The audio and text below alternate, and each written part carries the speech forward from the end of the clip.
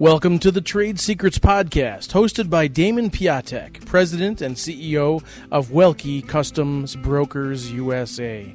Damon is a licensed U.S. customs broker and certified customs specialist with more than 18 years' experience in the import-export, customs, transportation, and logistics sectors. Each month, Trade Secrets will bring you guests in the industry to provide their insights on timely trade issues to give you an advantage in international trade. So now, let's talk trade. Welcome to the podcast, Damon Piatek, President and CEO of Welke Custom Brokers USA. Today we have a very special guest, Marty Sadkin, who is a director over at Samson Logistics, and he's going to tell us about what he does and how he can help your company in the international market today. So, Marty, welcome to the podcast. How you doing? Thanks, Damon. I'm good. Great. How about great. you? Oh, You fantastic. Thanks. It's been a long time in isolation, and I lost my 15 pounds. So Right. And then some. Yeah. Damon, you look pretty fit these days. Thanks.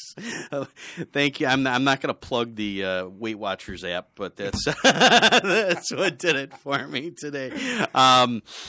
But thank you. I've known Marty for a number of years, and he has been in the warehouse logistics business for how long have you been doing this, Marty? I've been doing this since 1988. 88. So logistics, meaning cross-border transportation, North American transportation, inventory management, supply chain management, returns management, which keeps getting bigger and bigger these days. Fantastic. So tell us about how you got into the business and how you got where you are today. So just fill in the history for our listeners. Wow, this is boring. This started out post graduation. I was working in Wall Street and suffered through the crash of '87 and was looking for something else. And my father and uncle had a forwarding business. They were original ICC licensed freight forwarders when things were regulated. Okay. And post deregulation, they were doing very well, moving products back and forth across the U.S.-Canadian border. Clients like Canadian Tire, Northern Telecom, Home Hardware. So they were quite busy and looking for new blood, and I didn't have anything better to do at the time, so we gave it a try. Isn't that how we all get into logistics? Yes, in some cases it's actually a goal that wasn't really my goal. It just kind of fell into it. It's perfect. So tell us about what you're doing now and how, like, what you do on a daily basis and your operation today. We are focused on and have been focused on how to enable our clients' growth.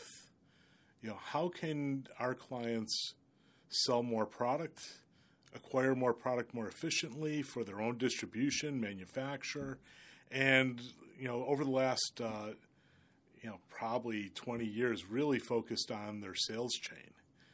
Distribution, inventory management, cross-border activities, and traffic management, and obviously interactions with U.S. and Canadian customs brokers. Mm-hmm. So we do everything from just act as inventory managers to managing the whole, supply chain, both, supplies coming in as well as sales going out.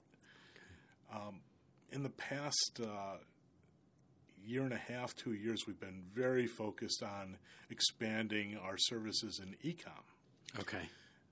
One of the things that we found 3 years ago was the fact that clients were looking for logistics companies that can not only handle their day-to-day B2B business, but this growing monster that they saw coming in e-com.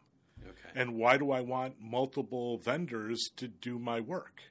I want to find a vendor that is good and can handle my work. Great. Can you do it?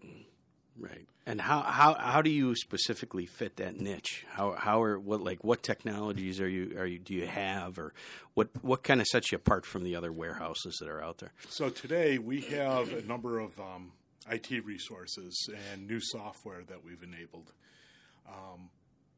Probably the most interesting for our e-com customers are the direct connections into both our transport management system and inventory management systems from the e-commerce shopping carts. So you're at Shopify, or you're at Wix, you're at Magenta, you're at eBay, or whatever flavor, Amazon, and you're actually doing your own shipping and fulfillment. A customer can place their order in your shopping cart, and it can automatically either, if you're handling your inventory, produce multiple labels and shop your rates across all different carriers so that, whether you're going to select it or the customer is going to select it, however that happens, whatever logic is being used, can produce a bill of lading, produce a tracking label, UPS, FedEx, USPS, Purolator, Canpar, same day, whoever your flavor of the day is. Sure. It can do it directly for you. And on the inventory side, if you have inventories at Samson, that order will automatically transmit into the Samson inventory system, get fulfilled, and all the information passes back to your e-com platform and to yourselves, updating everybody's inventories and shipping request and shipping information, including passing the tracking numbers and carriers and your pick slips, packing lists to your customer and to yourself and to the vendor of your e-commerce platform. Phenomenal. So it's really taking the guesswork out of everything and kind of moving towards an AI model almost. Absolutely. One of the interesting aspects of this is there's no necessarily IT intervention necessary from a new customer. So if they're e-com only and they're not looking for an integration beyond the platform, they have nothing to do. The only thing that we have to do is make sure that the SKU, the item in the e-commerce platform, is identical to what we have in our system. Okay. And that's the big trick, is just making sure we have the exact same item ID. Okay. And really it takes the guesswork out of everything. Great. It's really simple and easy. So tell me about your physical presence, where your warehouses are. So you obviously have more than one. I've known you long enough to know that, but you're here on the East Coast and the West Coast. That's right. So explain kind of where your physical presence is. Well, unfortunately, if we have Canadian customers, this gets a little tricky. Our West Coast presence is in the Los Angeles area, but it's in Ontario, California. So Ontario, CA. So ONT, CA gets a little confusing. Right. So we're in Ontario, California. Okay. We have 2 facilities in Buffalo, New York. All told, a little under 1 million square feet. Great. It's warehousing's tight, so it's always interesting looking for more space and availability. But we're able to accommodate pretty much anybody that needs something. It's tighter on the West Coast than in Buffalo right now, but Buffalo's not, right? Certainly not, like storage, is, a dime a dozen. Yeah. But California is very, very similar to the GTA or worse. There's just actually it's probably worse than the GTA because the GTA has space. It's just expensive. California, you can't even find space. Okay. And what do you think's driving that? I mean, obviously we talk about port congestion in California. We have port congestion here. We've had issues with backup in supply chain with the Suez. How much that actually affected us or not or whatever. Why don't we back it up? Sure. It up one more step. All right.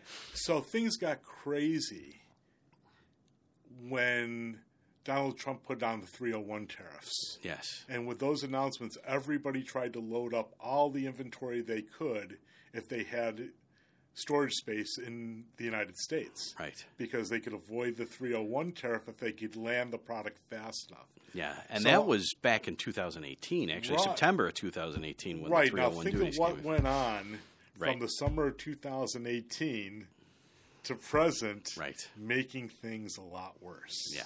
Yeah. So it kind of a snowball effect there from the 301 duties. Yeah, it started with 301, and then everything starts getting constrained from there. Yeah. So now I'm gonna bring up another subject that I know you and I have discussed many a times, which is the Section 321. So we have the 301 duties, not to be confused with any of these. So there's all these numbers out there in customs, but wait, it's really easy. From an importer's viewpoint, do I want to pay more to U.S. Customs or less to U.S. There Customs? you go.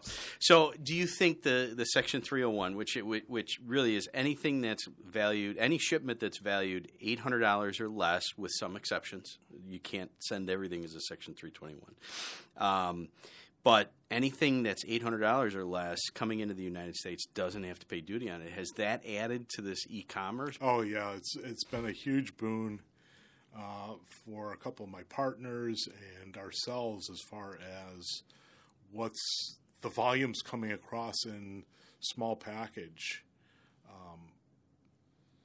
really has grown tremendously, and it just keeps accelerating. I mean, you probably see it on your end because the customs system, ACE in particular, has trouble keeping up with the hundreds of thousands of entries a day. Yes.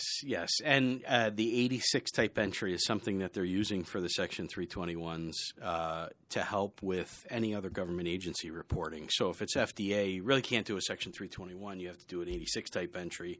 And what I'll do is, because we're touching on this topic, I'll actually do a podcast specifically about Section 321s and how to take advantage of them, go through those definitions and everything. But for today's purpose, we'll stick kind of to how that's affecting the warehousing and everything in your business. So, go ahead. Yeah, this is really about adding value to the customer. So, one of the huge value propositions that we provide is the ability to move, these low-value shipments. So the rule is one U.S. consignee to one address can bring in from a single vendor $800 a day or less. Mm-hmm. It can be multiple packages, right? But it can only be one shipment. No matter how many vendors you have, you can only bring in one shipment a day. Right. But that being said, that's a huge boon. It opens up the floodgates, and really, you had touched on it. U.S. Customs is processing more 86 type entries than they are formal entries, and it's crashing their system.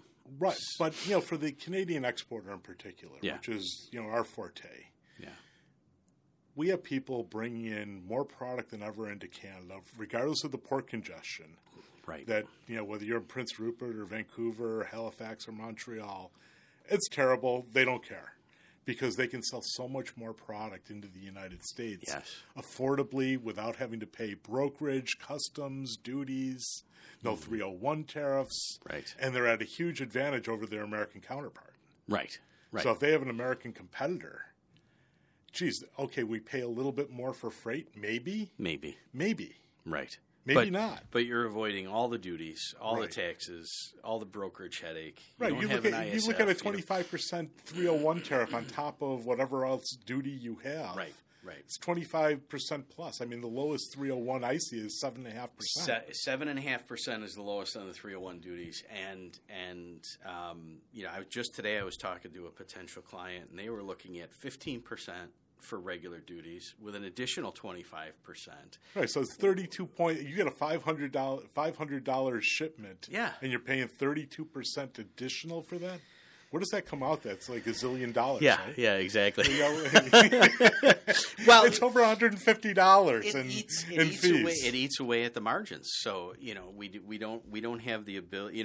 Clients really look to anyway because everybody's working on such thin margins nowadays, and these additional duties are taking away those margins. Although I have seen companies, changing suppliers from China to somewhere else. I have seen companies, moving their facilities from, their manufacturing facilities from China elsewhere.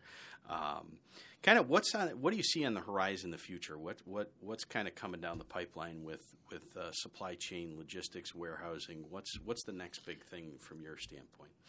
I think more integrations. You're going to see more visibility and more transparency between all the different logistics links from the time that your shipment is leaving your exporter, going to port, all the way through. So you're going to see more blockchain activities where things are being passed from, vendor to vendor, stakeholder to stakeholder.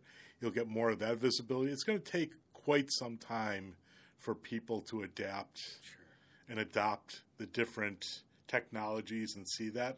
But it's going to be available sooner rather than later. I would say, that someone who really wants to see this can really start seeing this now if they were really going to get to the forefront. Yeah.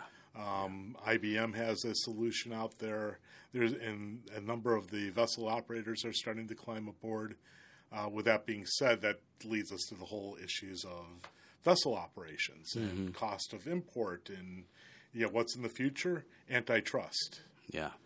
So, for those of you that are importing from offshore, I'd urge you to contact your MPs, your congressman, the president, the premier, whoever you need to, and, send them emails about the consortium of 3 vessel operators that are controlling the market, driving up costs and artificially. It's not like there's not vessels out there and crew out there. Mm-hmm.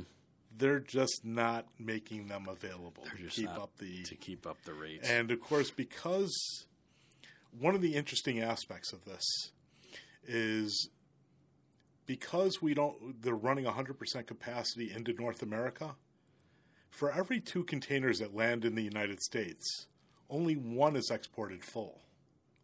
Yeah. What do we do with all those empties? Right. Well, empty container logistics was a whole study of logistics by itself. But now they can't get the empties back. There's just not enough capacity to get empties back, which only makes our problems much worse. So, all of a sudden we've got these supply constraints and, vessel operators are jacking our rates. The rates are 2 to 3 times what they were, 18 months ago. Yeah. We went from landing, for, an average shipper in, Toronto, getting a container into Toronto could be $4,500 to $5,000 USD. Today, I don't think that same shipper can get something into Toronto for less than $13,000 USD. And I've heard larger shippers bidding as much as $20,000 a container. $20,000 a container. Right, to be able to move in the next 4 weeks. Wow. So things are ugly, they're crazy. What's going to happen down the road? I don't know. But, the visibility aspect and the technology aspects are going to keep improving. You're going to be able to get a little more control over your supply chain, know when things are happening if you choose to participate. Yeah. If you don't choose to participate, you think about how easy it is to go to UPS or FedEx or Canada Post or Canpar and track a label. How easy it is to track your container. Right. Yeah, it's a whole different story when you talk about a container. You plug in your container and then I'm going to Maersk or I'm going to CMA or I'm going to go to my favorite forwarder and I'm going to go to Schenker and I'm going to plug in this, the bill of lading number. Gee, do I have a house bill of lading? Do I have an ocean bill of lading? Yeah. Which number will it track? Oh, look, none of them work. Right. So, the frustration level, still exists. Yeah. It will get better.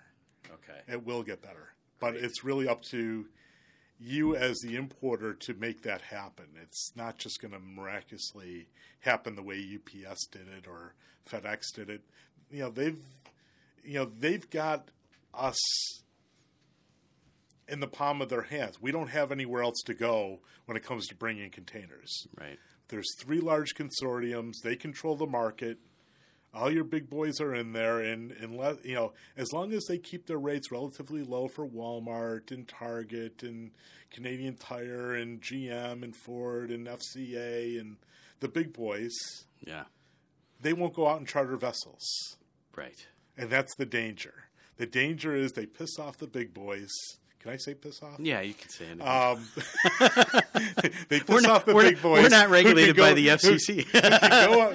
Who can afford to go out and charter their own vessels and start sucking away market share from the vessel operators. So they don't want that to happen, and that's the game they're playing. Hey, let's, hey, I'm Ford, I need 1,000 containers this week. They make 870 available. It's not enough of a problem for Ford to do anything about it.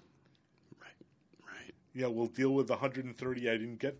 We'll get it next week. We'll No, you next won't. week. Yeah. No, you won't. So, Marty, where tell us where our listeners can go to learn more about your company and what you do. Okay, best place to go to starters is www.sam-sun.com. So sam-sun.com. Website's pretty robust. There's a contact form right on there. Our 800 number, in case you do have a pen and pencil or you've recorded this podcast, is 800-677-2535. You can go directly to my extension if you want. It's 202. Perfect. And anything that comes in, we are very, very, especially on the submit pages, contact pages on the site, we try to get to everybody within a couple hours. Perfect. So we try not to leave anybody for more than 24 hours. 24 hours, great. So you heard that. We will put that on our blog page with the contact information there. Also, Marty, thank you so much for joining us on this episode of Trade Secrets. If you could leave our listeners with one tip, just give us one tip to close out the podcast today. Connect. Just make sure that you're electronically connected to your vendors. Great. So it's really about the e-commerce connection, understanding the data, getting as much. Even your B2B connections. We do full integrations with our clients' operating systems. Mm-hmm. So whether you're on SAP or you're on Microsoft AX or you're on NetSuite or 2005 version of Sage, we really don't care. It's not a heavy integration. Perfect. Well, Marty, thank you again. We really appreciate it.